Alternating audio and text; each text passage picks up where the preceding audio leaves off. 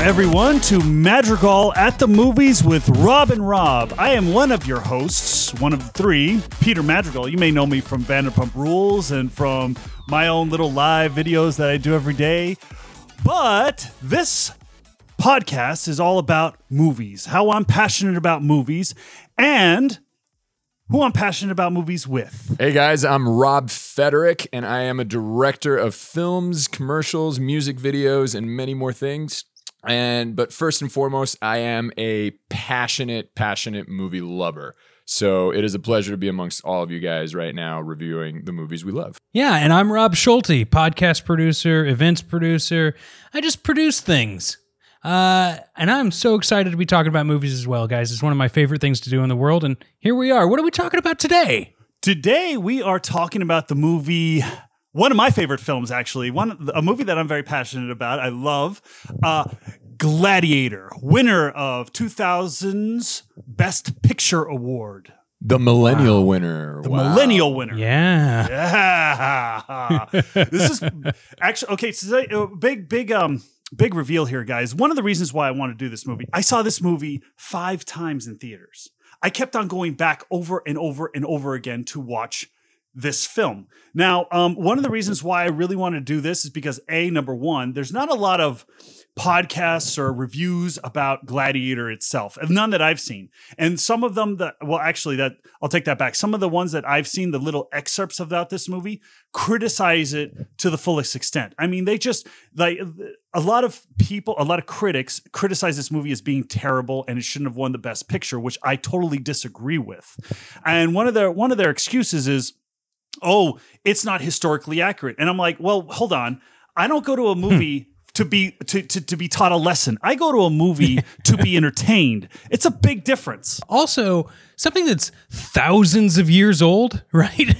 Or at least hundreds of years, I'm no professor, but it feels like there might be some gray areas that you can just overlook when being entertained. Bingo. I'm going to be fully honest with you guys. So 2 things. One, my favorite movie of all time is Braveheart, right? Woo! And Braveheart is hailed at, won 1995, 5 years before it won 5 Academy Awards, including Best Picture. And everybody criticizes that movie for not being historically accurate. Taking liberties. But it's a movie that speaks to you as a movie, which I think Gladiator does the same way. Although I will say Gladiator does capture Rome in a way that I've never seen before. But in all honesty, guys, I actually did not like this movie the first time I saw it. Wow. Really? This is a first here on Madrigal at the Movies. With Rob and Rob. Did not like Gladiator. Wow. Now, I've grown to like it since. Okay.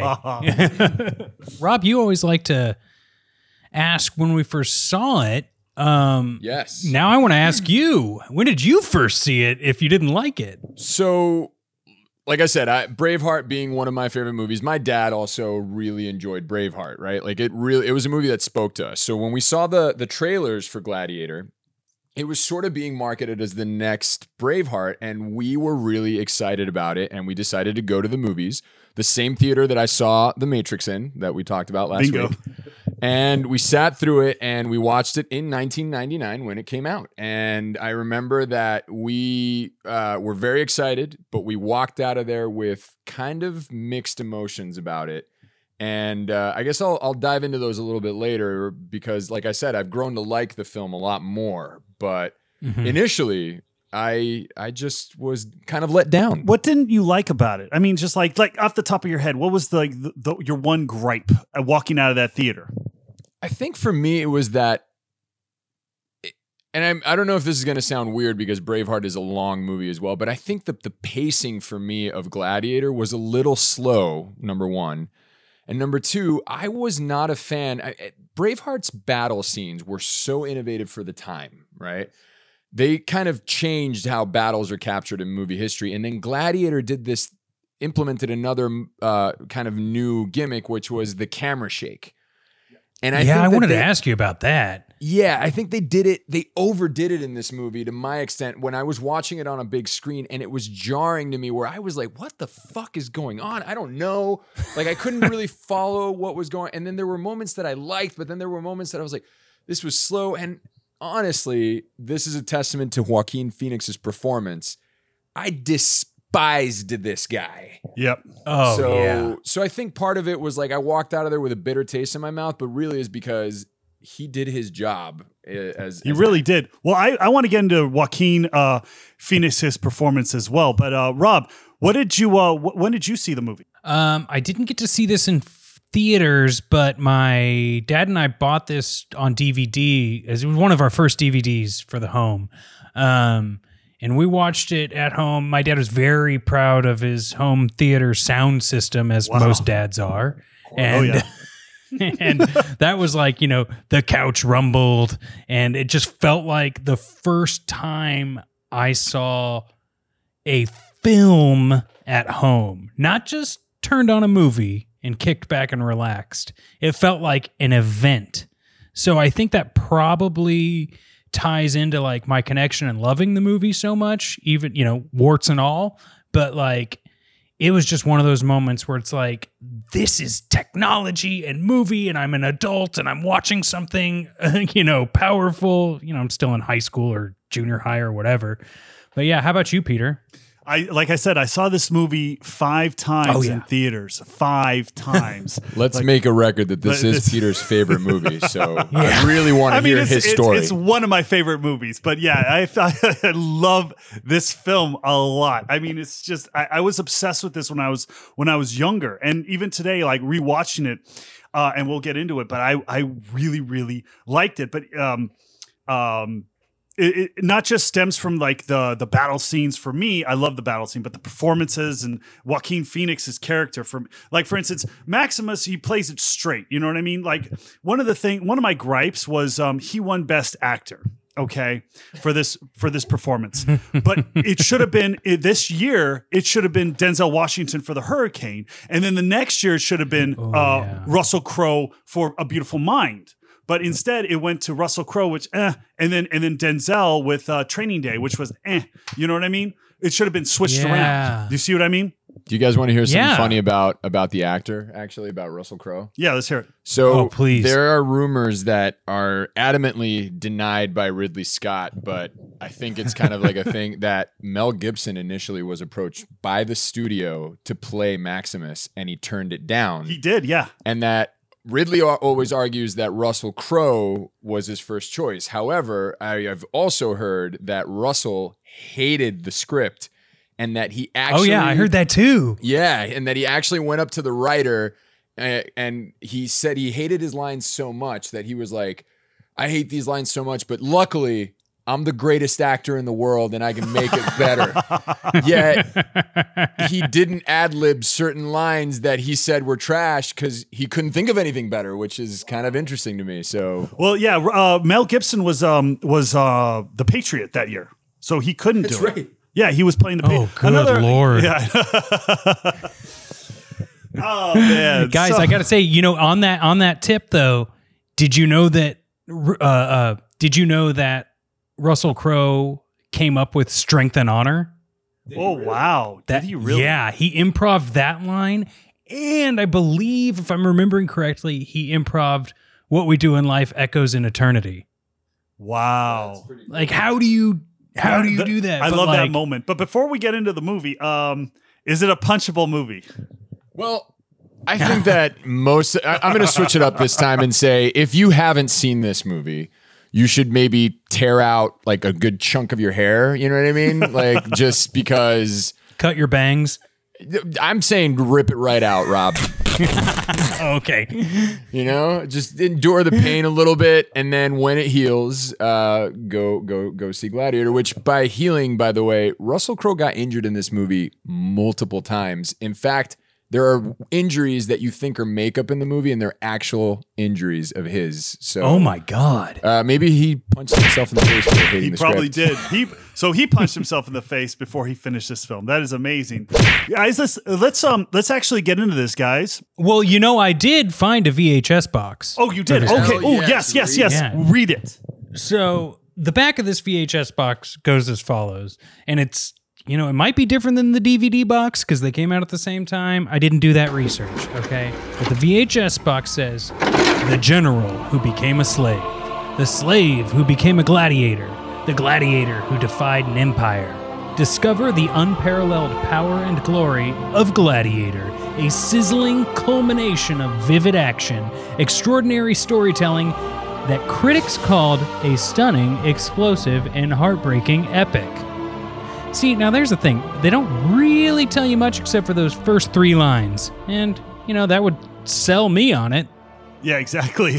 Boom. But you know what? I mean, I'm sold. I'm just like, okay. Because here's the thing. I'm a big Roman history buff, and I know that this movie is kind of historically inaccurate, but I still love it.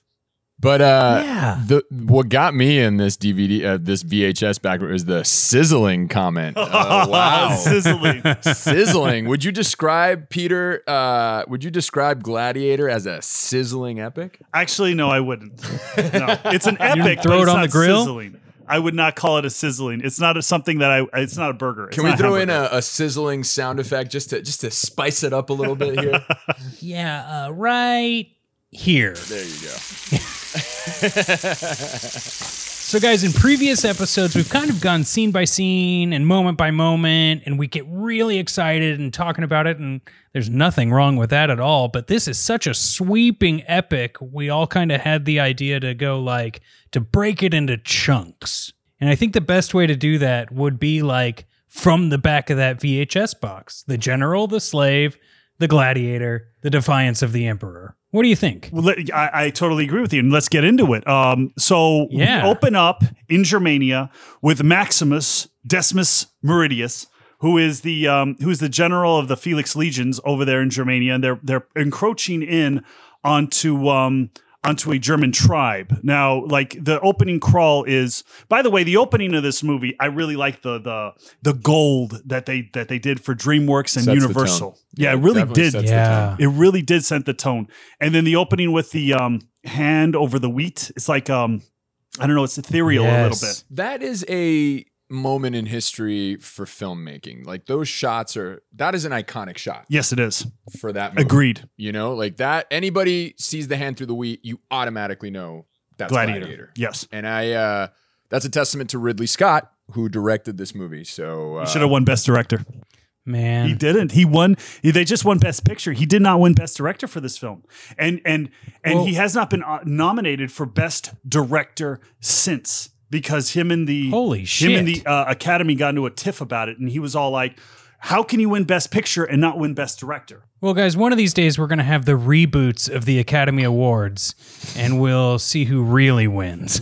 Well, Sam Mendes got it that year for American Beauty, which I think we're going to have to review at some point. We will have to review that, yes, because it's a great film. Yeah, but we'll have to get into an Oscar debate one day in this podcast, but yes, I do agree that a lot of the times Best Picture should have the Best Director, but that sometimes is a tough sell because sometimes it's not the director.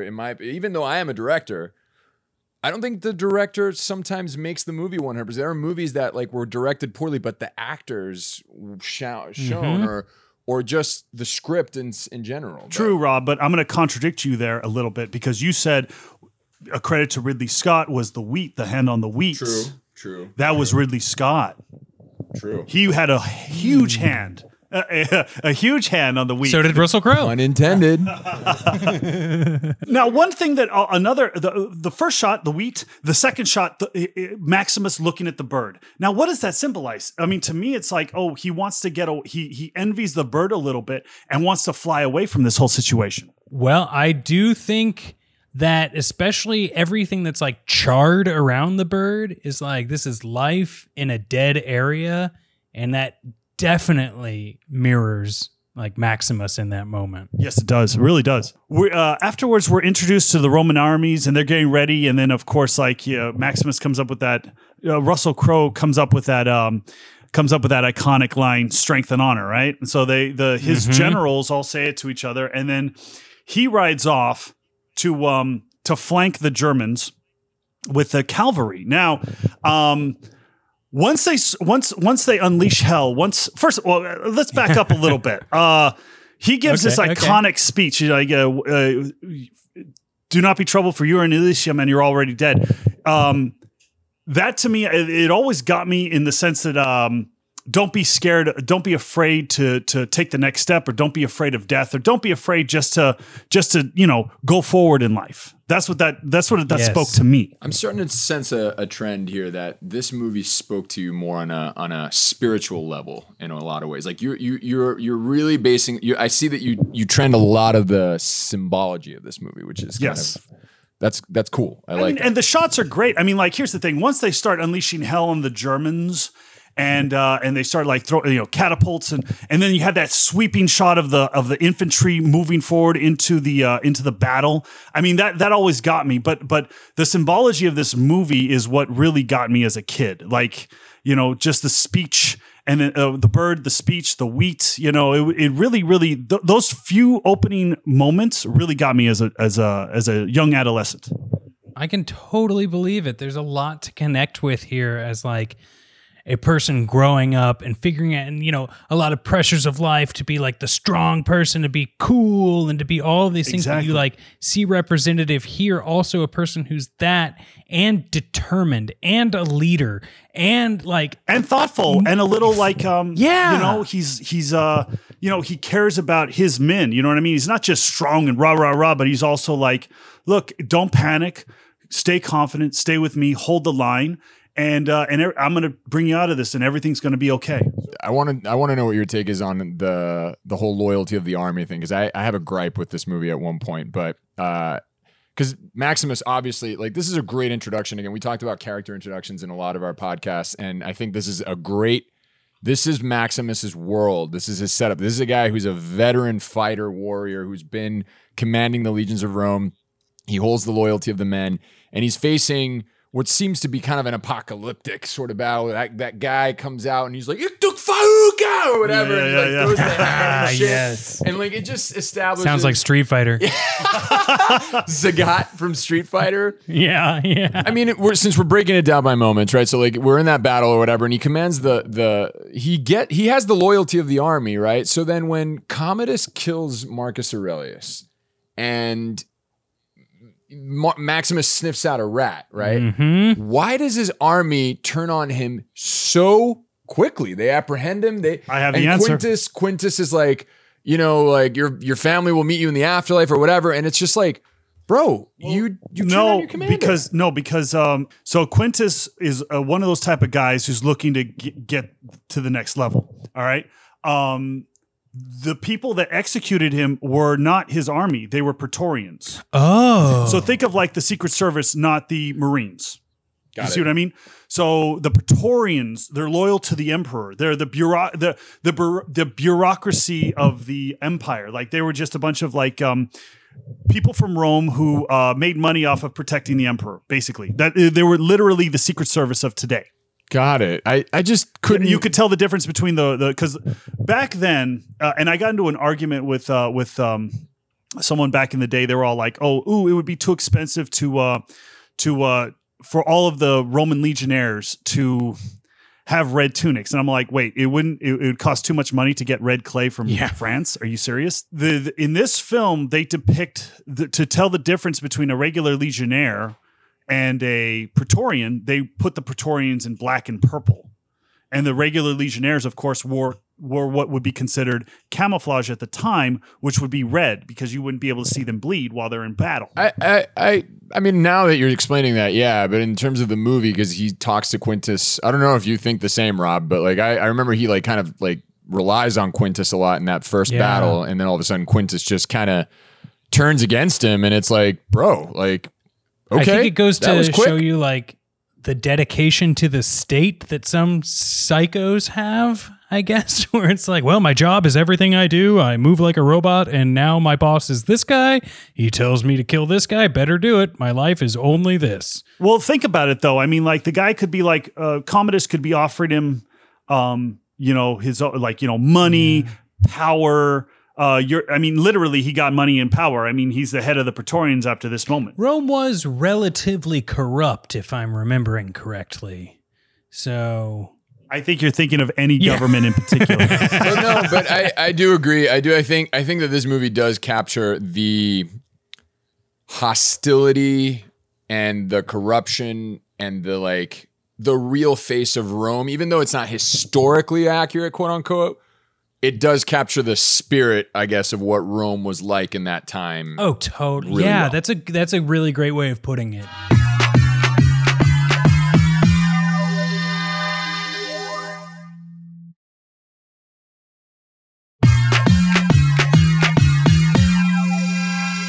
So, I mean, I guess as we move on, like, Commodus attempts to have Maximus killed and Maximus escapes, like you said, but like you're saying, I can't remember how you phrased it, but like seeing Maximus travel like 1,500 miles, like also gives you a landscape of like what the world was like at the time, which was, and it wasn't until this time watching the movie that I realized like how far Maximus traveled to go home. You know what they do this in this movie too? The Hans Zimmer's soundtrack actually paints a cultural picture. If you listen to the soundtrack, it's this Andalusian guitar type of thing. Because remember, Maximus was actually a Spaniard, right? Yes.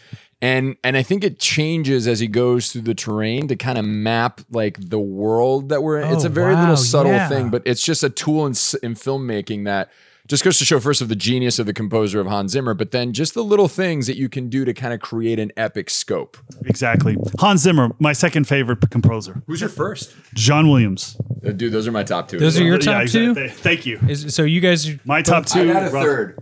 yeah. I'm going to add Thomas Newman as my third. Boom. I think I said this last episode, but I just love John Carpenter's scores.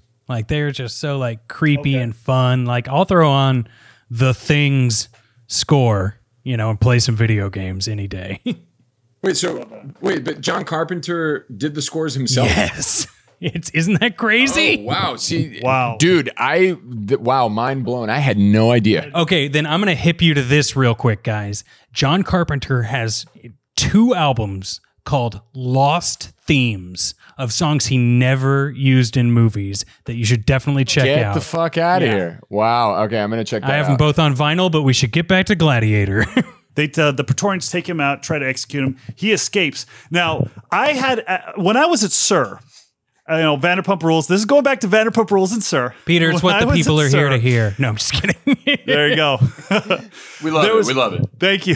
When I was at SUR, we had a special guest come in, and nobody knew who this guy was, but his name is Tony Curran. Now, if you watch the Underworld movies, he plays Marcus. Was it Marcus? Or he plays the winged vampire. Yeah, he plays Marcus in the Underworld films.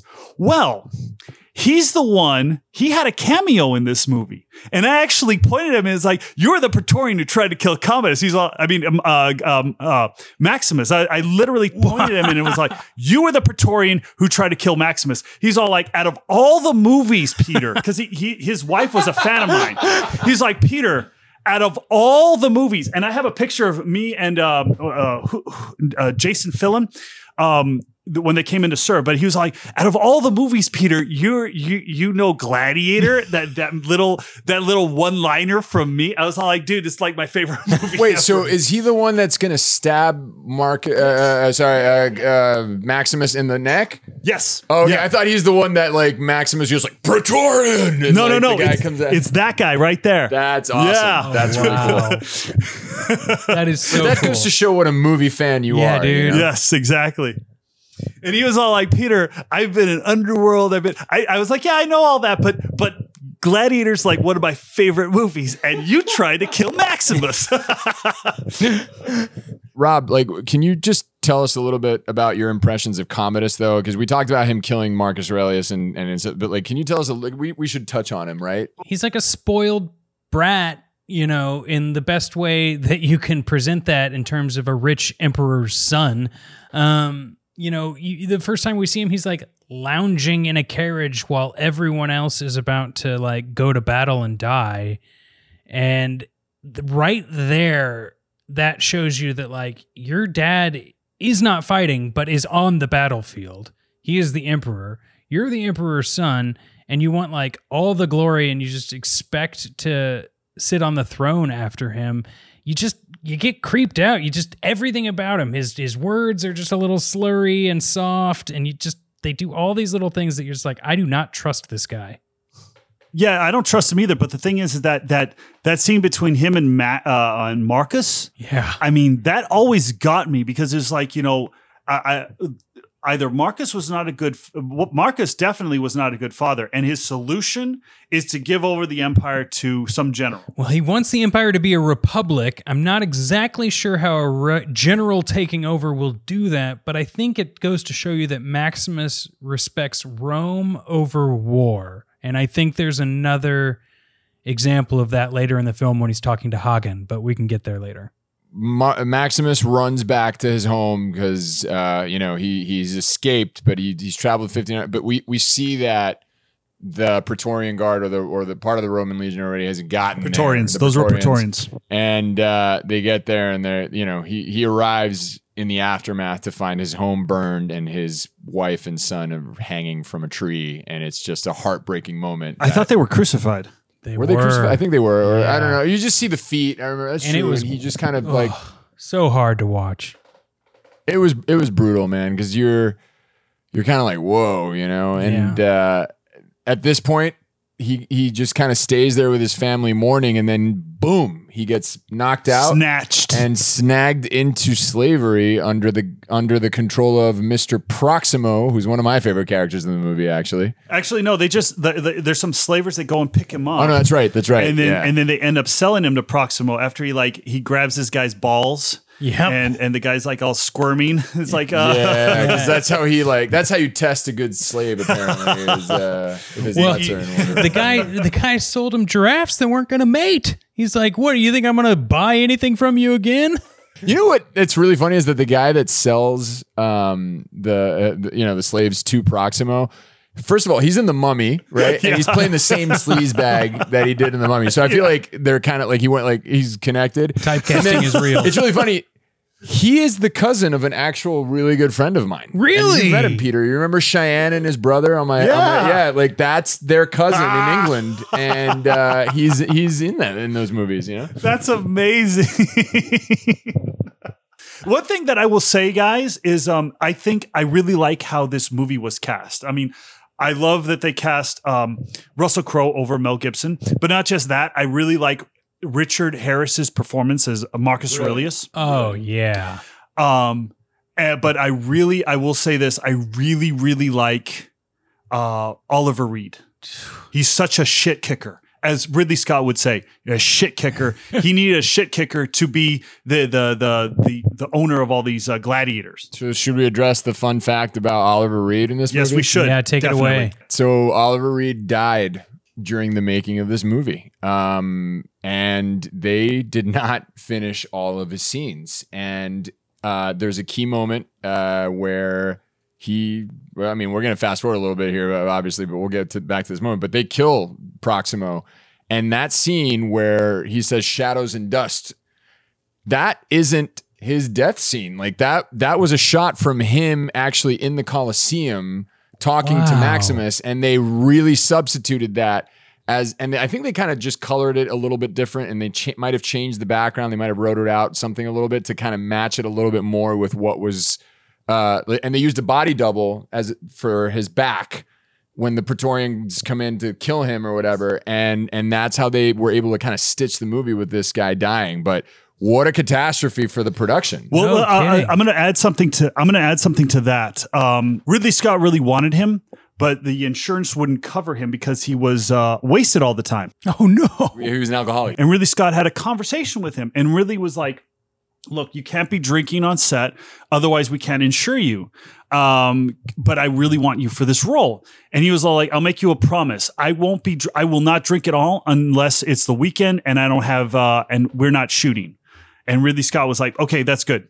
Cause he was straight up alcoholic, needing to go to Alcoholics Anonymous. But was Proximo an alcoholic too? I feel like he really would be an alcoholic as well. I mean, like you get him in that scene with, actually we're fast forwarding a little bit, but, Proximo in the original script, guys, was supposed to be burying the figurines. I heard about that. That is. Oh, at the end instead of Djimon Hounsou's character? Yeah, Djimon Hounsou. Yeah. Wow. I'm so glad it didn't go the other. I mean, I'm so glad it went the other way because I really like Djimon's character. I mean, it sucks that the guy that Oliver Reed died because his performance was so strong. But yeah, I think it worked so much better. Especially given the scene that comes up later where they're talking about the afterlife. It just makes so much more sense to have it be Juba. Yes. Especially with that "not yet" line that he says. Yes. That's such a powerful little moment in the movie. They start training. Yeah, they start training, and Maximus refuses to fight. So they pair him off with Djimon, who he meets for the first time, and then they get him into the arena, and then they all find out that this guy's pretty good at what he does. He's pretty good at killing people in the arena and surviving. Remember, there's been a bonding with Maximus and I forget his name. Juba. Yes. Yeah. So remember, Juba is. Maximus has a wound from when he escaped, and Juba actually puts like maggots on it and stuff like that that clean it, and he cures him. He helps him. So you already get an ideal that he's like a kindred spirit, and then he also sees Maximus cutting out the SPQR. Senatus Populus K Romanus. Damn! Look at this historian. Look at him. Senate by the people of Rome. Wow, guys. This is amazing. I am in awe because I knew you were a fan, but I didn't know that you were like a historian. You're like Indiana Jones of Gladiator right now. Boom, baby. This movie belongs in a museum. Exactly. Don't turn to Indiana Jones on me now. Guys, I was blown away at that first gladiatorial battle when they're waiting to enter and you just see the shadows and light of everything that's going on the other side. And the one prisoner of the one gladiator, the one slave is all peeing his pants. Yeah. And Russell Crowe Maximus just has to step away. Yeah. It's so subtle, so Maximus. You know what I mean? Just like, okay, well, we might die, but I'm still going to take one step away from this dude's pee. Come on. But it's funny because this scene for me, when I was watching it, really captured what it would be like to be a gladiator. Like I was scared because it's like, dude, this is not like you were going out to like God knows what to fight. And these guys were massive, the ones they were going to fight, they were big dudes, man. And I don't consider myself a coward, but I could relate to the guy that urinated himself because I was like, damn, like what would you do in that moment? Like how would you face that? That would be me, Rob. That would be. I kind of wish, and tell me, Rob, you're the director, so I would love your opinion on this. Like, I almost would love to see that scene without the cutaways to the gladiators that they're about to see. Like, I would almost want to stay in the room with Russell Crowe and the slaves and just see the shadows and see everyone terrified and like be sitting in it for a minute, and then boom, those doors open, and it's like, 7-foot tall dudes with maces swinging above their heads. Hell yeah. I think that, look, we go back to talking about Jaws, that Jaws became really effective because the shark didn't work. So therefore they didn't show the shark for like 70% of the movie, which makes it even more terrifying, right? Because it's the fear of the unknown. And I think that would have been a really effective tactic in that scene where you just see it through the cracks of the door. Like you said, those shadows and light. And you hear maybe the rumble and the steel and all that stuff, and then you just really get like the faces, like facial reactions of the actors, which I think it would for me create more of an impact. And then those doors open, you see what you're gonna fight. You're like that creates a more realistic take for me. But that's a really good point, Rob. Yeah, we should re-edit this movie. Let's do that. Yeah, we probably should. We'll get Ridley Scott the Best Director award just like a couple years later. There we go. I love it. 20 years later, your Best Director. God, it's been 20 years. It has been 20 years. 20 years since this movie came out. What? So Maximus just starts competing in gladiatorial games, and I like one of the things that I noticed with this film, when he goes out and defeats all of these enemies in like the second time we see him competing in the arena, and we're not even going to get to the emperor re-entering Rome like a conquering hero yet. Were they cheering or not cheering? Like they were like, were they all in awe? And then he was like, "Oh, you're not entertained. Is that why you're not here? Is this why you're not here?" Right? I never understood like why he said that. Wait, you're talking about this when he's already been fighting a while and he goes out by himself and he kicks ass. He kicks like 6 dudes' asses, like just like he kills throws 6 the guys. sword up at the people drinking wine and stuff. Yeah, at the governor. Yes. So I think what they were cheering for the fighting, but then then they went quiet. But he's to the point where like this is what he does. I think this is my take on it. This is what he does, and he's just so good at it. But like he's doing it for something that is just petty entertainment. Like this isn't a cause like he used to do. Gotcha. So that's why he just says this isn't why you're here. Like to see all this bloodshed. Like this is what you came here for. But then this sets up a very key moment, which is where Proximo first notices this guy could be great has potential as a gladiator. He defies everybody. Like he creates entertainment. Like Proximo sees it beyond just killing people. It's the showmanship, and Maximus has that. And which he addresses in the next scene with Maximus. It's like, what do you want, girl, boy? I'm required to kill, so I kill. That is enough. What a powerful line, too. What's your take on this? Like, what do you think about that? Well, I think that Proximo, obviously we find out that he used to be a gladiator and was freed, but I think that has been years for him, and he has become complacent in what his day-to-day life is now, even though he is pretty well off for most people in the area. And I think that like seeing that he has a unique gladiator on his hands, someone that he doesn't usually work with, someone that isn't just ready to die, essentially, or someone that reminds him of him. Yeah, that is it on the nose, Rob. And he wants to be able, he remembers when he was a slave and when he was stuck in this situation. And I think it's one of those things where it's like, if I can help one person, it's like my life is not perfect, but this is someone who has the potential to be freed, and I want them to be free. You think that that's the free? I think that he's more like, I want to live vicariously through this dude, because I feel like he's like when he talks about the Colosseum and it being like a storm and all this stuff, like it rises like it's like I feel like he wants to relive that glory, and he finally sees somebody that is as great as he feels that he was, and like he's like, damn, like I can bring, like, I think that Proximo's been bored because he's like, these slaves don't do shit. You know what I mean? Like nobody fights with the passion that I had, the showmanship. Yeah. And now I've got a potential guy. And on top of that, he like has the loyalty of the other gladiators. Like this is a guy that can rally up a storm. So I don't know. I mean, not to mention it could make him very rich. So. Exactly. Yeah. I feel like it's like, this is, he even says, we'll have bloody adventures.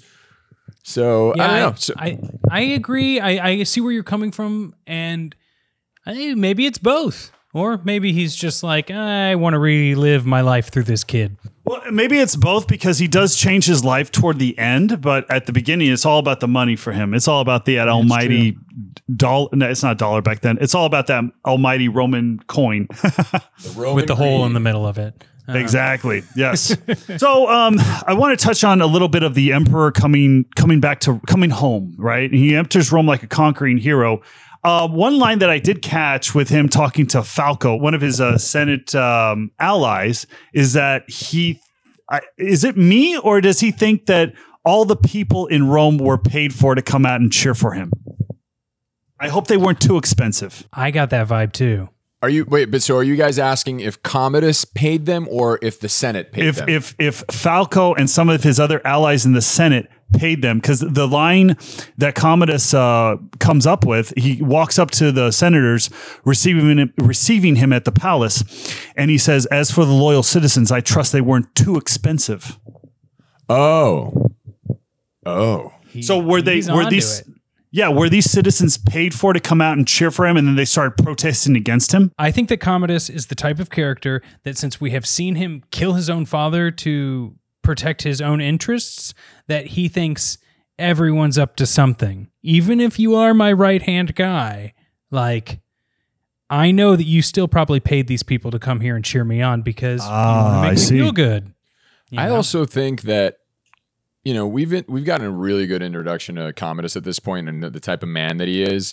because he talks about when he kills Marcus Aurelius, he talks about the virtues that weren't on Marcus Aurelius's list, and he lists other virtues, right? Ambition. And he talks about ambition and not courage on the battlefield, which you can tell he's sort of a coward. But I also think that this is what I take from is that even though he's the emperor now and he kind of took it or whatever, he still doesn't feel worthy. Like I think that Commodus's main goal as a character is he wants to be loved, period. Like, I know this sounds a little crazy, but think about it. No, I don't think it sounds crazy at all. I think that makes complete sense. Yes, I agree with you. He wants to be loved. He wants to be loved by his father who felt that he never had his approval, right? Yeah. He wants to be loved by the people. He wants to be loved by his sister. He just wants to be loved. You know what I mean? And he's just doing it in the wrong ways. And I think is that he feels that he probably doesn't fully measure up. Well, to Marcus Aurelius? No, to the position, to Rome, to anything. Like, he's an insecure guy the whole way through, and he tries to get that security by seizing power. That's my take on his whole dynamic. Dang. I cannot argue with that, Rob, because it makes too much sense. Like, he does. He doesn't have anything to get guidance from. His father was off to war a whole bunch. His father changed stuff around town that recrafted Rome. I mean, what do you think, Peter?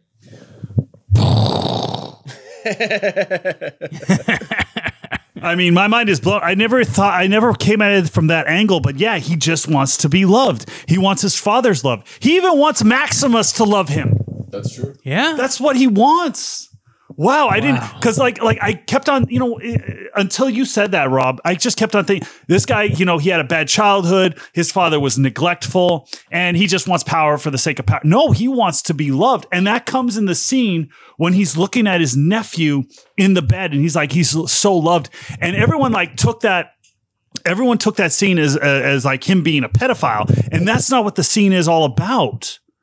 That scene is him like envious of his nephew. He's so almost mad. Wanting to start over. And he wants to be a kid again and have love in his life. Wow. Yeah. And the way I think that he is, yeah. I think that's why he decides to say, let's do the games, and like Gracchus, I think is so like, the people love him. It's so that he wants the people to love him. And Gracchus challenges him on that because I think that he obviously smells a rat, and he also sees that, look, this guy wants all the things that you have to earn in a certain way. Like, this just doesn't happen overnight. And he's like, have you ever held a person of plague to your breast or something like that, like dying of plague? And it was like Commodus is trying to get the attention of the Senate at this moment, and he gets really angry so like you could tell that it's like he gets defensive. Anybody that challenges him on his morality becomes his enemy. And I think that's why he also hates Maximus and enslaves him, because he knows that Maximus ultimately is a better man than he is. Like, I think he knows who the better people are. But I think that from what you're saying right now, Rob, I think that he's looking at it from just a surface level, because once Maximus, and we're going to get to that right now, when they come, when this gladiator troop comes into the reopened Colosseum, because Marcus Aurelius closed it down, he's looking at it from a surface standpoint, because all the people love Maximus and they don't love him. That is amazing. That is something I never caught on to. We find that out after what you're talking about here, Peter. Maximus's first battle in the Colosseum, I had completely I've forgotten that it was like a recreation of a historic battle, which is kind of like this movie. Right? And the facts change. Right. But I believe that Ridley Scott actually was inspired to direct this movie from a painting that he saw of the Colosseum, of this sort of battle. Like, this is what inspired him to do it. Yeah. And he built that Colosseum almost for real. This is something that what I love about this movie is that it employed practical effects. Like, people don't make movies like this anymore. No, they don't. The epics like this don't exist anymore. Like, they'll rather coat it with a lot more CGI now to make it on a grander scale than hire the, 300 extras, costuming, or like, you just don't make movies like this. And I think that that's one of the things that I grew to love about this movie, is that the production value, the epic scope of this movie really shows in these gladiatorial battles. I couldn't agree more. Anyone here been in the army? Yes. I served with you in Nevada. You can help me. Whatever comes out of these gates, we've got a better chance of survival if we work together. I loved this battle, guys. Like this fight in the first Colosseum, like hearing Maximus yell out like the general terms or like the army related terms, because the orders, sorry. Yeah, hearing Maximus yell out the orders of like pillars or diamond, or I guess some of these happen in other ones, but you see it starting in this fight and it is just invigorating. Like you like, I don't want to be there, but I would love to take orders from this guy. You know, exactly. I mean? Single column. Yes.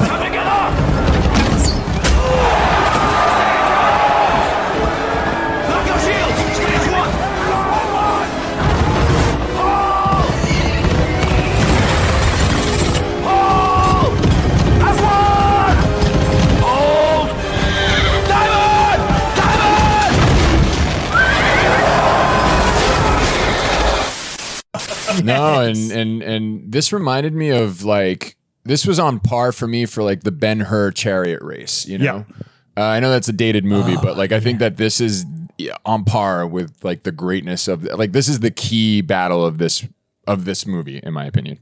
I fucking love it, guys. I love that, like, everyone is so excited, and this is like what you're saying, Peter. They're all, you know, cheering Maximus. They don't know who Maximus is yet at this point. They're just like cheering on this battle, you know, because he hid himself because he's worried about someone discovering that he's still alive, because Commodus still thinks he's dead. The Spaniard. Yes, he's the Spaniard. Right. That's right. So Commodus is like, oh, the people like him. Yeah, so I want to meet him. I should go hang out and get a photo op. Right? He wants to associate himself with the people that are loved, that so he can share in the glory. Exactly. I'm giving this to you guys, and you guys cheer me as much as you cheer the Spaniard. And then we come to a pivotal moment in the movie. Like, so everyone bows, but for Maximus, it's not kneeling. It's like looking for a weapon that he can use to kill Commodus with. Yeah, because he doesn't give a shit. He has nothing to lose at this point. He has nothing to lose, nothing to win. And in fact, if he does die, he'll be in Elysium with his family. So why not take out Commodus first? I have a question about this, though. Do you think Maximus at this point, all right, so I think about it as with character arcs, right?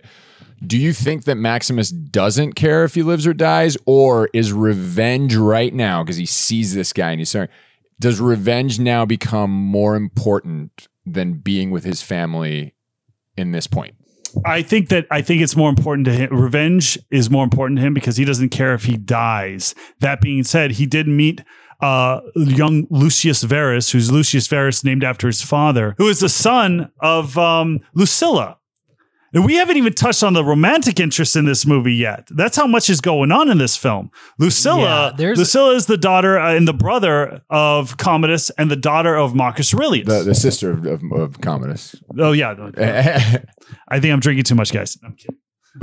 Who Commodus is after? Like Commodus is after his own sister. Wants his sister ancestrally, which I think it goes back to Roman kind of times. Obviously, there was a hint of this, but it all goes back to that Commodus wanting to be loved. Like he wants his sister to love him, even though it's a twisted love. He wants it's a weird love.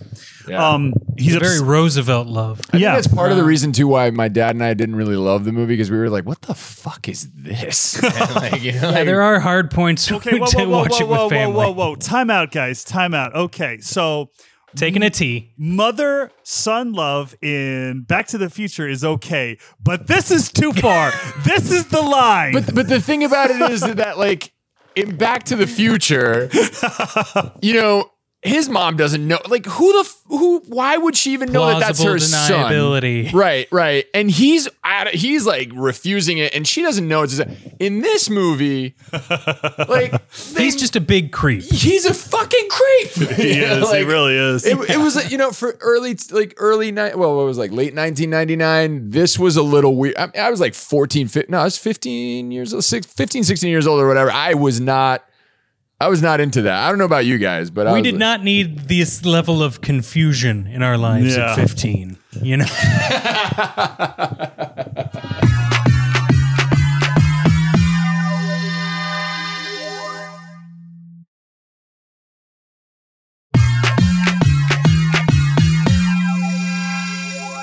I think we talked about vengeance and revenge and what is Maximus's motivation now in this moment when he faces Commodus. And I think you're right, guys. I think, yes, he doesn't have anything to live for anymore, but now that it is within his reach, he knows that he can take down Commodus and turns his back on him before he kills him, because he wants him to know who he is. He wants to like make a statement. And then when he introduces himself, he takes that helmet off and you can just see Commodus's jaw like comedically drop to the dirt. But it's also a really good moment where you can tell that Maximus still, again, he defies him at this point. Like he's like, I'm going to defy you in front of everybody right now because you're a bitch and I know that you're not going to do anything about it, type of thing. And then when he does take his helmet off, funny thing, right? This is the moment that Russell Crowe told the writer that his lines are shit and that he's the greatest actor in the world and that he could ad-lib like, and I will have my vengeance in this life or the next. That was the real line, and he said it was shit, but he couldn't come up with anything better, and yet that line is iconic in the movie. My name is Maximus Decimus Meridius, commander of the armies of the North, loyal servant to the true Emperor Marcus Aurelius. Father to a murdered son, husband to a murdered wife, and I will have my vengeance in this life or the next. Beautiful. Beautiful. Oh, man. I get chills thinking I will have my vengeance. I love it. I love that. Because who doesn't love a great revenge story, right? Like, really, who doesn't? Oh, yeah. Everyone wants to see the comeuppance. Hey, guys, do you know, I forgot because we were talking about Lucilla just now. You know who auditioned for that role? Who? I don't know if you could see. I can't even imagine. This movie would have flopped. Angelina Jolie. No, actually, that would have been a good choice. But that would have been an excellent choice. J-Lo, ladies and gentlemen. Oh, really? J-Lo auditioned for the role of Camilla, apparently. I don't know if that would have worked. It would not have. Her, no. I'm sorry. I'm sorry, especially J-Lo. that era J-Lo. Yeah. You know, Yeah. I think she's become a hell of a lot better actor, but like at that time it's like, well, is it music? Is it TV? Is it, you know, it's kind of like pop icon. And by putting a pop icon in that role, it just pulls away from everything else that's happening in the movie. Or at least in those scenes. No, I mean, me as a director, like I couldn't see. I could see Angelina Jolie because she played Alexander the Great's mother, and she was actually really good in that. She was really good. I liked her. I hate that movie, but I got a question for you guys. So we skipped over the love interest, but let's take it back to the love interest a little bit here. What is their relationship? The relationship between Lucilla and Maximus? Were they in love before Lucilla became the wife of the co-emperor Lucius Verus? I think that could be a possibility, but I think that what they established from their relationship at the beginning. Did they know each other as they were kids? I think, I'm saying maybe not as what they were kids, but they grew up together. I mean, like, look, he has a bond with Marcus Aurelius where Marcus even tells him, embrace me as a father. You know what I mean? Like, I think that he's been around so long and he's been so loyal and he has so much power in terms of being the commander of his armies that, you know, like, I'm sure Lucilla grew up to kind of love him. Like, you know, she's probably into him, you know what I mean? Like and she's always had a thing for him. And, you know, she's not an ugly person. You know, she's attractive. She's sexy, because even in that first conversation with Maximus, you can tell she's toying with him a little bit. Like she's a powerful woman, and maybe that attracts Maximus a little bit, but he's a loyal guy. Like, he's married, he's got his thing. But I think that they just grew up together. I just think that they've known each other for years. You don't think that they had a thing? I don't think so. Rob, what do you think? I don't side on that either, but I also could see in a different universe where Maximus didn't meet his wife, that they totally would have, you know, probably ended up being a different set of royal family. Gotcha. Well, Peter, you should write that fanfic. I don't know. I don't want to ruin a perfect movie. Oh man, he looked at me when he did that. When he said that too, he looked right at me when he said that comment. Guys, are we on to the second Colosseum battle? Yes, we are. Which Why does this battle happen, Peter? This battle happens because the Emperor is trying to get rid of the memory of Maximus. See, Maximus at this point has become a fan favorite, if you will. People are loving him. They are chanting his name now. It's not just the Spaniard. They're chanting Maximus. So to how do you say it? To erase his memory, the Emperor has to put on a huge spectacle. So that includes the only undefeated champion in Roman history, Tigris of Gaul. And tigers. Ooh. And tigers. And a really badass looking helmet. And a really badass. Oh, yes. Man. You know what? You know what's funny about that helmet? So I was watching this movie again for the 300th time the other night, and to get ready for this podcast. And my brother was all like, this is something that I wanted to talk to Rob about as far as the Kajorian character goes. This helmet, this style of helmet, some kind of cool helmet for Kajorian would be amazing. I will say the Riven Destiny, everybody. Yes, because Kajorian in the trilogy that I've written out never really wears a helmet, but when we go back to the past where he is a warrior and we see him in his full element, he's supposed to have a helmet that it makes him look almost like a ghost, like a phantom. That's why I chose those glowing eyes and the hood, you know what I mean, to give it that badassery. I just think that our production budget limited that a little bit, but a lot of people actually say that they wish that he never took off the helmet during the short because they really liked his voice and look and presence wearing the helmet, which goes to speak to your brother's performance, by the way. Yes, it's true. But I think that, we could design something for future iterations of the look of Kajorian for this. So I am here Hell for yeah, it. you are. So we got tigers, we got Tigris of Gaul, and we got an epic battle scene with tigers. Man, you really see that split 45 camera angle thing you were talking about, Rob. Sorry, I'm obviously not a director or DP, but where it looks kind of stop motion. What they do is they crank up the shutter speed, right? So for a little quick film lesson here, if shutter speed is what open and closes the sensor or the iris of the camera to allow light in, right? And the higher your shutter, the choppier your film will look. The lower the shutter, right? The less fast it goes, the blurrier your film will look because you're exposing it to more light. So what they did is crank up the shutter to make it look extra choppy to symbolize maybe a little more realism and speed, to give it a little more quickness. And then on top of that, escaping the tiger. And then they added a lot of that camera shake, which makes it look rumbly, but it makes it look like you're in there. I think that in this film, because they were experimenting with camera shake, I think they might have gone a little bit too far on it, right? But now most movies do this in their battle sequences, and it's kind of like film language. It's accepted now as how it is. But for me, initially, just because I love the films, the scenes of Braveheart, which had some camera shake and stuff, but it was a little more, I guess, fluid for me. These battles, I sort of lost myself in it, but I never lost the feeling of intensity, which I think is what they were after. Of course, Maximus wins this fight, guys.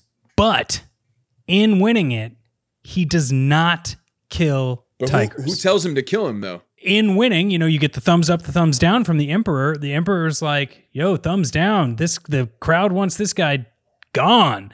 And Maximus throws down his sword. And then someone from the crowd says, Maximus the Merciful. And the crowd loves this guy, which just only further aggravates Commodus. Commodus wants a nickname. Commodus wants the people to be chanting for him. But no, now they're chanting Maximus. They've given Maximus a nickname. He's the cool guy at the lunch table. Commodus is lost again. Commodus is going how is it that this slave can become more powerful than the Emperor of Rome? And I think he says that at some point, right? Well, no, his sister points that out. Yeah, right. His sister points that out to Maximus when she goes and visits him. She says, today I saw a slave become more powerful than the Emperor of Rome. Wow. Commodus then goes down to have another one-on-one with Maximus. So he goes down, the Praetorian Guard surround Maximus, and the Emperor goes down to talk to Maximus. And he eggs Maximus on. Maximus says, I have only one more life to take. And Commodus says, then take it now. Well, he also says, he's like, I don't know what I'm going to do with you. You just won't die. And I think this just is a testament to my question earlier that vengeance is more important right now for Maximus. Like, Maximus is not going to die until he gets his vengeance. True. And then he eggs on Maximus a little bit more, and he starts talking about his wife and child, his wife and son. Oh, yeah, this part's rough. Yeah, it was a little rough. You do not speak ill of the dead. That is just a rule, like, in these situations. You don't tell someone, like, oh, yeah, I killed your wife and son, and also, here's some really shitty things you would never want to hear. Ugh, it was, it was clenching my fists. Performance by Joaquin Phoenix, I mean, especially all the scenes are great. Like, I think Joaquin should have won Best Supporting for this movie, but in this scene, I mean, he really digs deep and really starts just to like taking that invisible knife and just stabbing Maximus in the stomach with it. You know.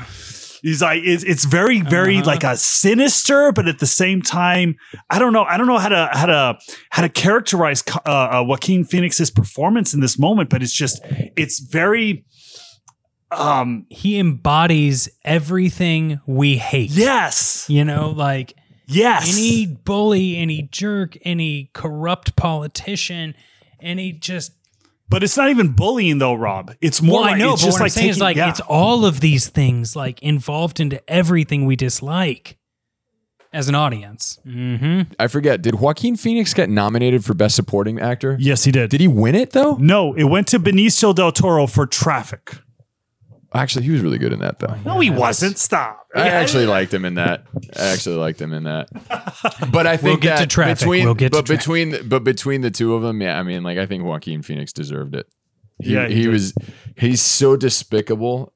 Maybe that's why he didn't get it, because he's just so convincingly despicable. He's not just despicable, Rob. It's more of a he's despicable, but he wasn't loved, and there's a whole backstory to it. You know what I mean? Yeah. So you can see why he's despicable. Yeah, he's a really fleshed out character, and he's performed brilliantly by Joaquin. Yeah, really. Joaquin could have been Commodus the Joker back then. Wow. You were never really Commodus. I don't know if you guys ever saw that movie. You Were Never Really Here or whatever. Oh, yeah. We'll get to that later. We will. It's a very, very hard Joaquin watch.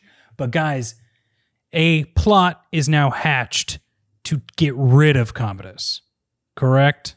Yes, because Commodus is like, he's flailing about a little bit, and he's just kind of going a little bit more and more crazy. He's going a little bit more and more crazy. He's just like going insane at this point. Because and Lucilla sees it, Gracchus sees it, Maximus obviously sees it. Well, I feel like Gracchus always knew, right, that Commodus wasn't the right man for the job. So I think Gracchus eventually talks to Maximus about the plot.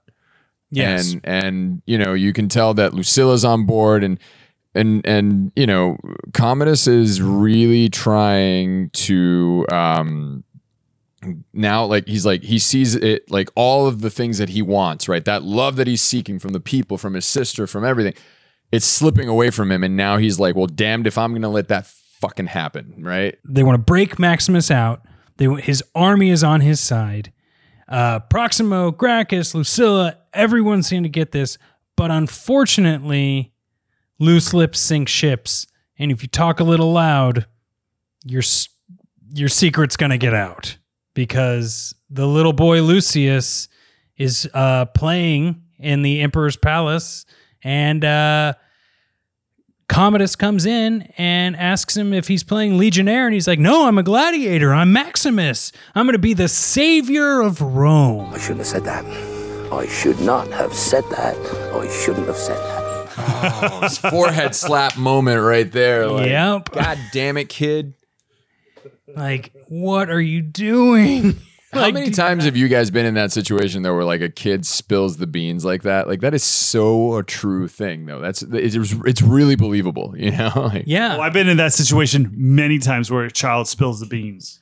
but what to me is impressive about this though is that it leads to one of the most like, I don't know, I mean like creepy, impactful scenes. Like that scene where Joaquin Phoenix talks about like he's holding Lucius and he looks at his sister who he's been like trying to just bang the whole movie, right? Like try to possess her.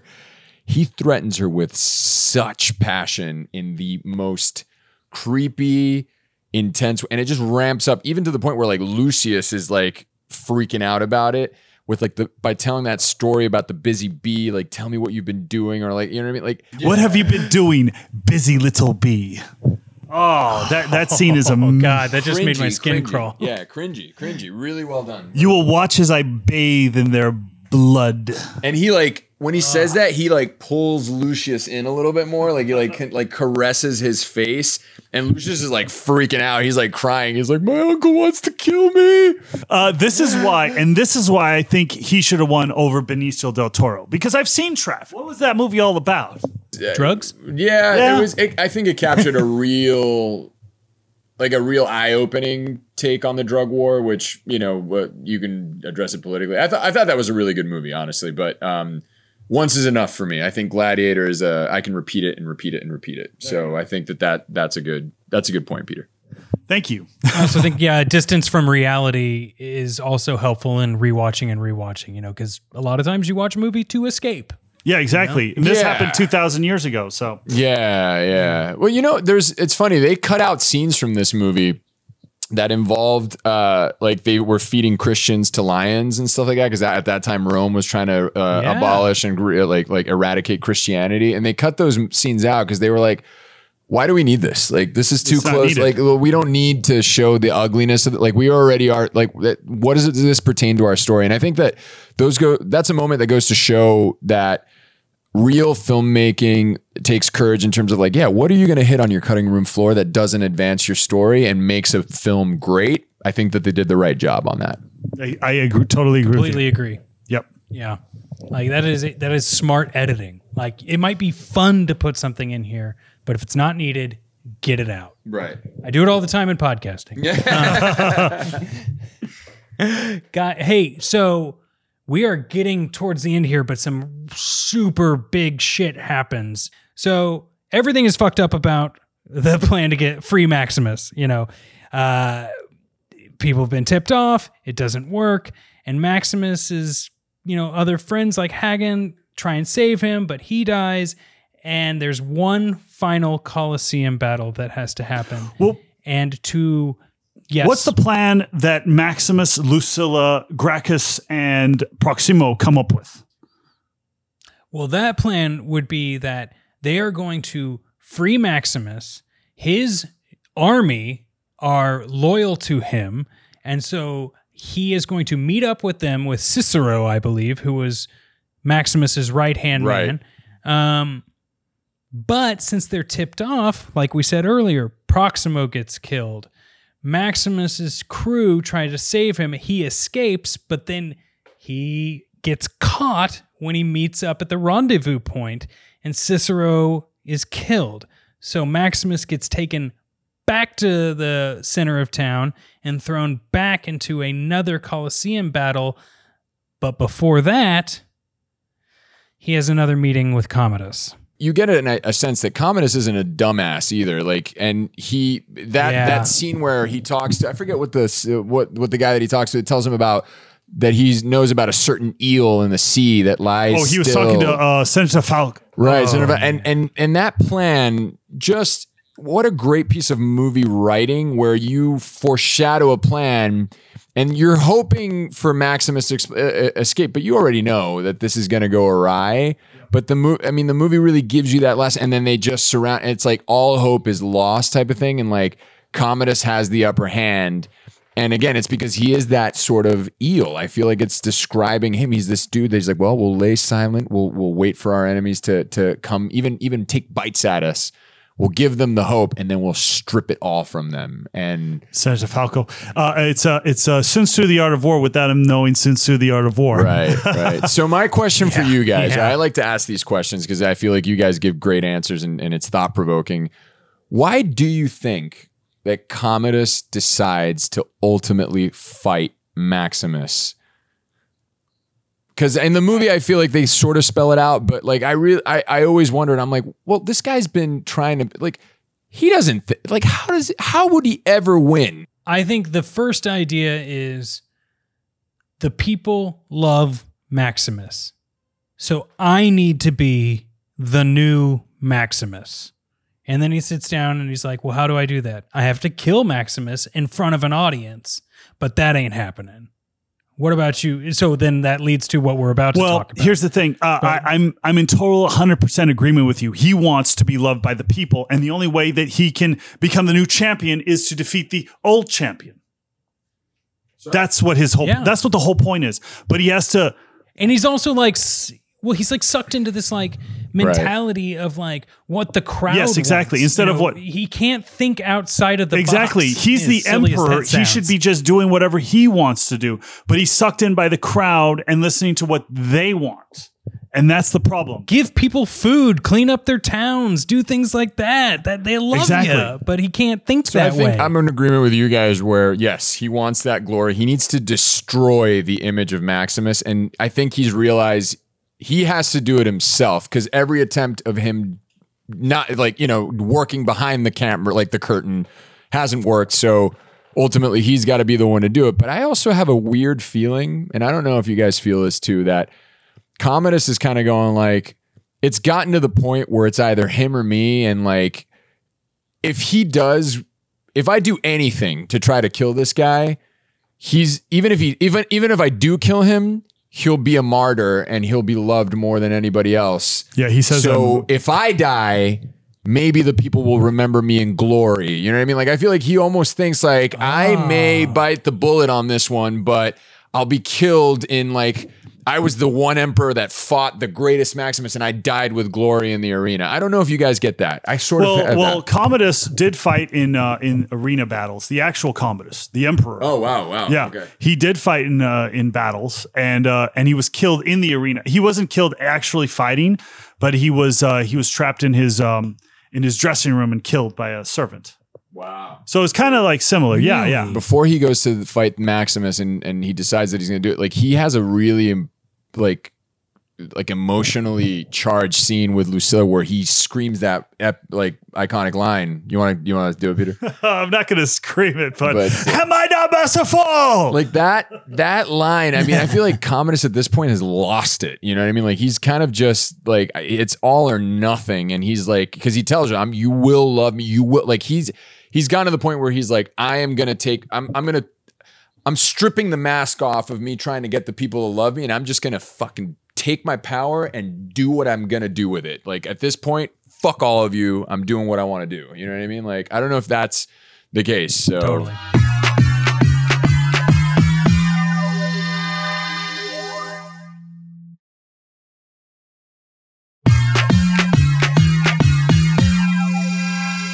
I'm totally on board with the idea of it being a win-win scenario for Commodus. You either go down in history books as the emperor who fought Maximus or fought in the Colosseum, or you win and you win the approval of your people. But I think he obviously wants one more than the other because he is a coward.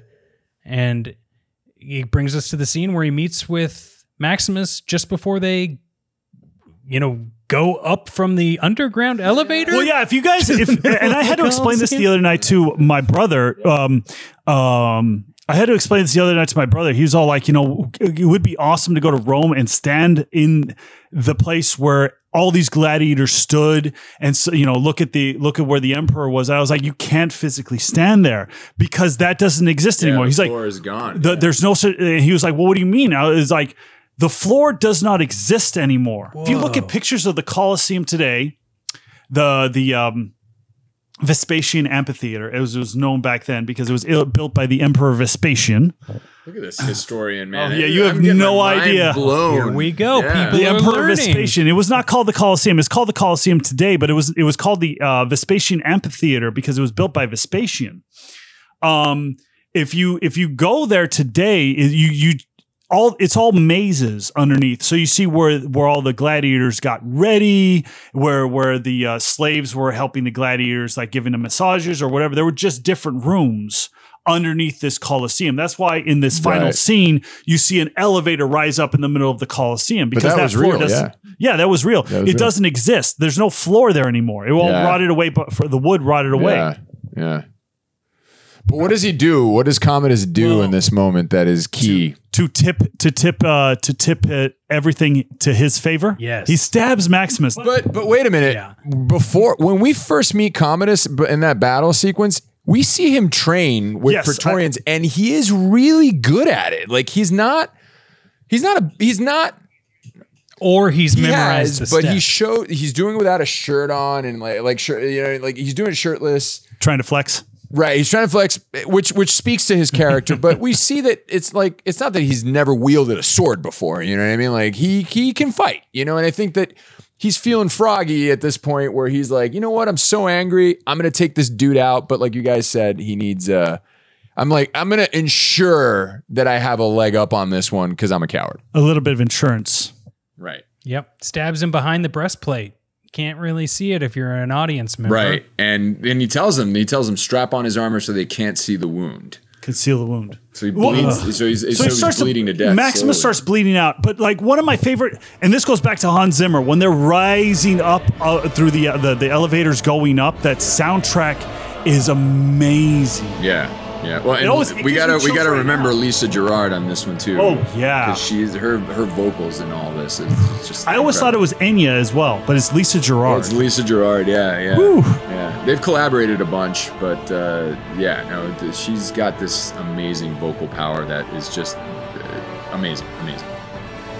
We talked about it a little bit earlier. Like sometimes you don't even notice it's happening, but like the music and such just makes the moment, and it just sits with you and gives you an uncomfortable feeling, but also like something's about to happen, like something huge.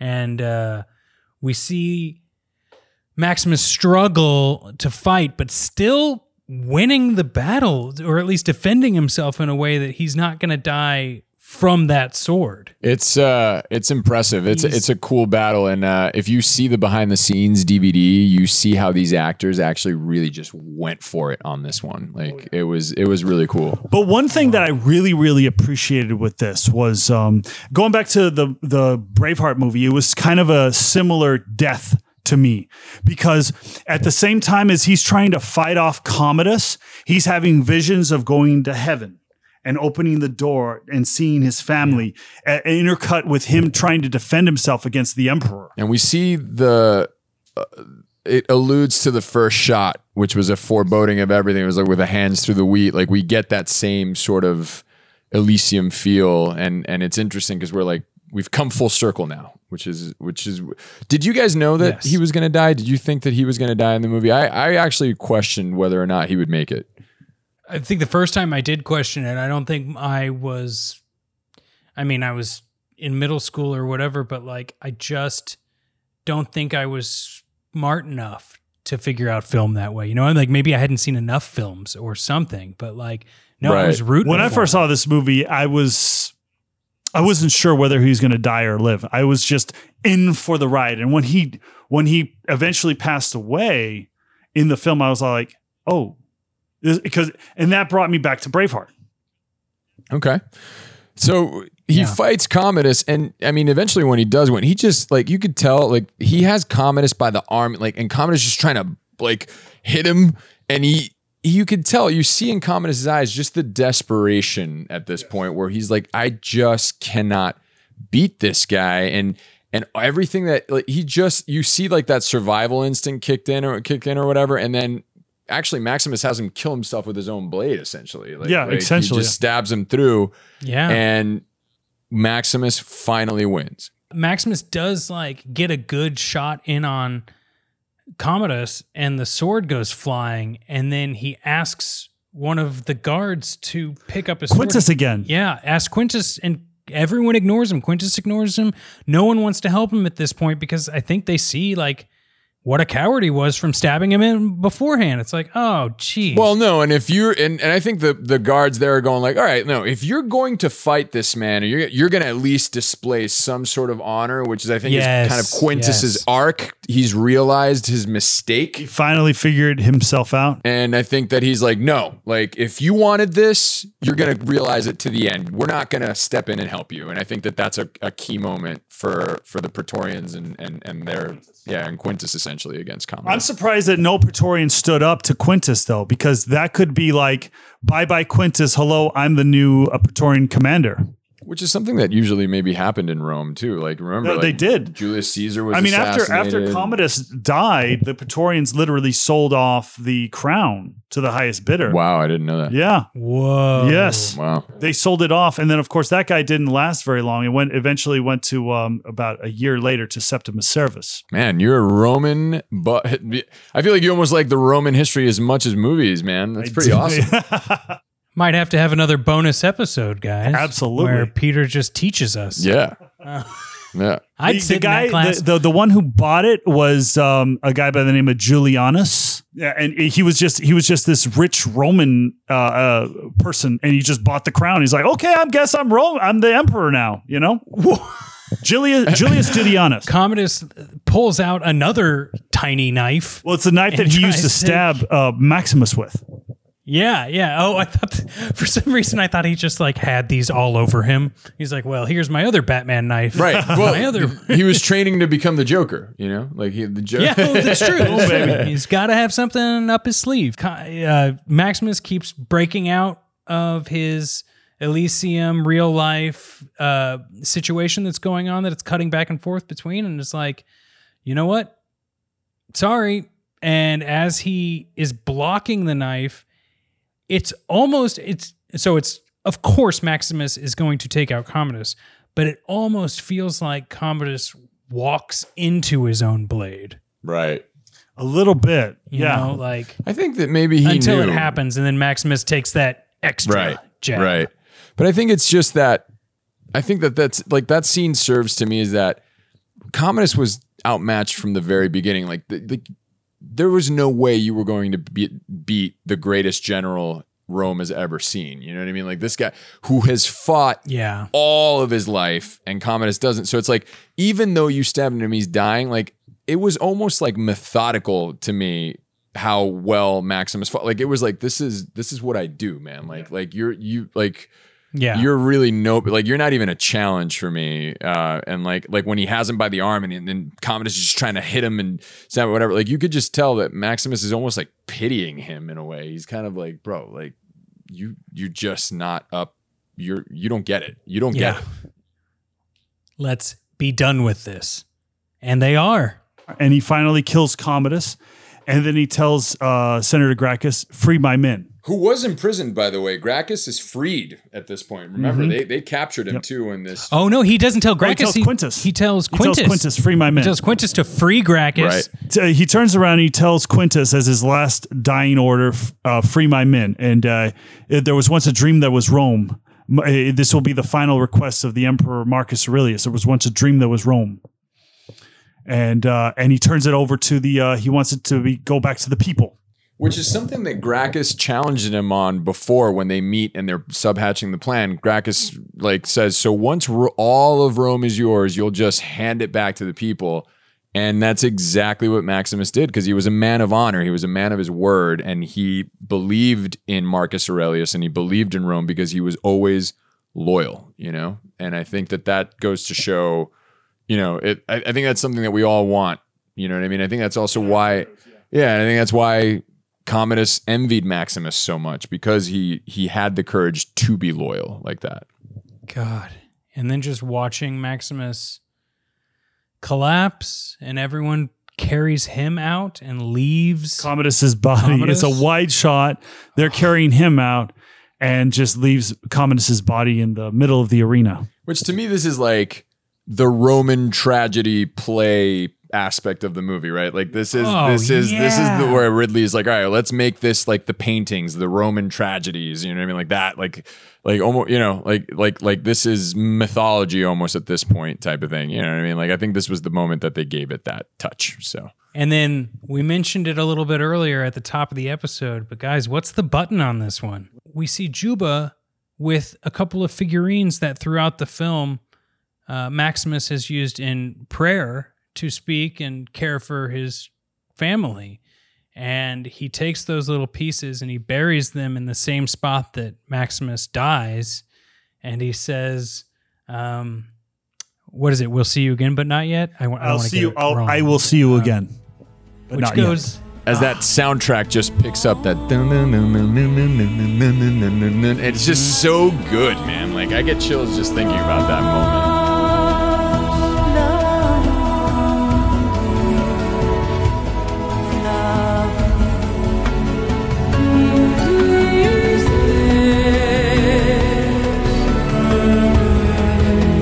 And I didn't say it earlier, guys, but I really, really liked the part because this connects to when Juba and Maximus are talking and he says, you know, my family are waiting for me in Elysium.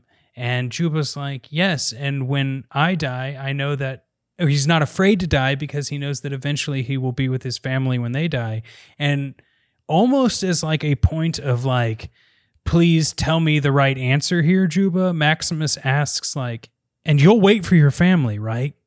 Because he wants the reassurance that like his family is waiting for him. So when Juba's like, but not yet, it means like, I will see you. I'm just not dead yet. Which to me goes to show that it throws an underlying theme in the movie there where it's like, you know, vengeance isn't everything, you know, like you also should live your life type of thing. And I think that Juba represents in a weird way, like the hope side of everything. Cause you like him throughout the whole. I mean, like Juba's the most likable character, I think, in all of these movies. I mean, yeah, you root for Maximus, but like, who doesn't come out of there loving Juba, man? Like, he's just such a great that smile that Djimon like is able to push, and that is just such an aspirational moment towards the end of the movie, where like, yeah, he died and all this happened, but wow, like, you know, Rome lives on, like, you know, like this lives on, like we're not yet, you know, we still have work to do, and I think that that's maybe the message at the end where like vengeance isn't everything, you know, like let's move on to this next new chapter type of thing. And what a great ending to the film. I will say that was something that I loved about the movie was the ending. And I'm glad that Juba was the one to bury the little figurines of the wife and the son, not Proximo. I don't think it would have worked with wouldn't have worked with Proximo. I don't think it would have been as impactful. No, it wouldn't have, you know. And I agree. It makes more sense. And I don't want to, you know, I don't want to downgrade someone dying, but like, I mean, like that really, like him passing away made everything in this movie, I don't know, perfect. It's very interesting how that it kind of tied a bow a little bit better. And it also set the theme too that I really like that, you know, the first time I ever saw a movie where the main character died was Braveheart. So for me that's why I think that movie also, among many things, had an impact on me. But I think that you accept the reality of a character where like you don't know if he's going to come out alive. And I feel like that makes the unpredictability factor of a movie much more interesting, which is, I think, is why Game of Thrones was so successful, is because no character was ever safe. I think that you get a sense of sacrifice, a sense of finality, I guess, but also you're like, man, I mourned this guy, you know, like you went on that journey and you feel his death way more because you maybe weren't expecting it because he's been winning the whole time, despite him being a slave. Yeah, he wasn't, you know, he wasn't, it wasn't telegraphed that he was supposed to die. Yeah. Except for that wheat thing at the beginning, but we didn't know that. We didn't know that. We thought that meant life because wheat means life. Yeah. Oh yeah, we did think that. Oh my God, Peter, you just blew my mind. Holy shit, man! This one's just this is a mind blown fest over here. Wow. Well, guys, I can't wait to get to the next mind blown fest. Obviously, we keep the movies a secret from the listeners. Exactly. But is there anything else that you guys would like to talk about before we close out? Rob, what were your gripes about this movie?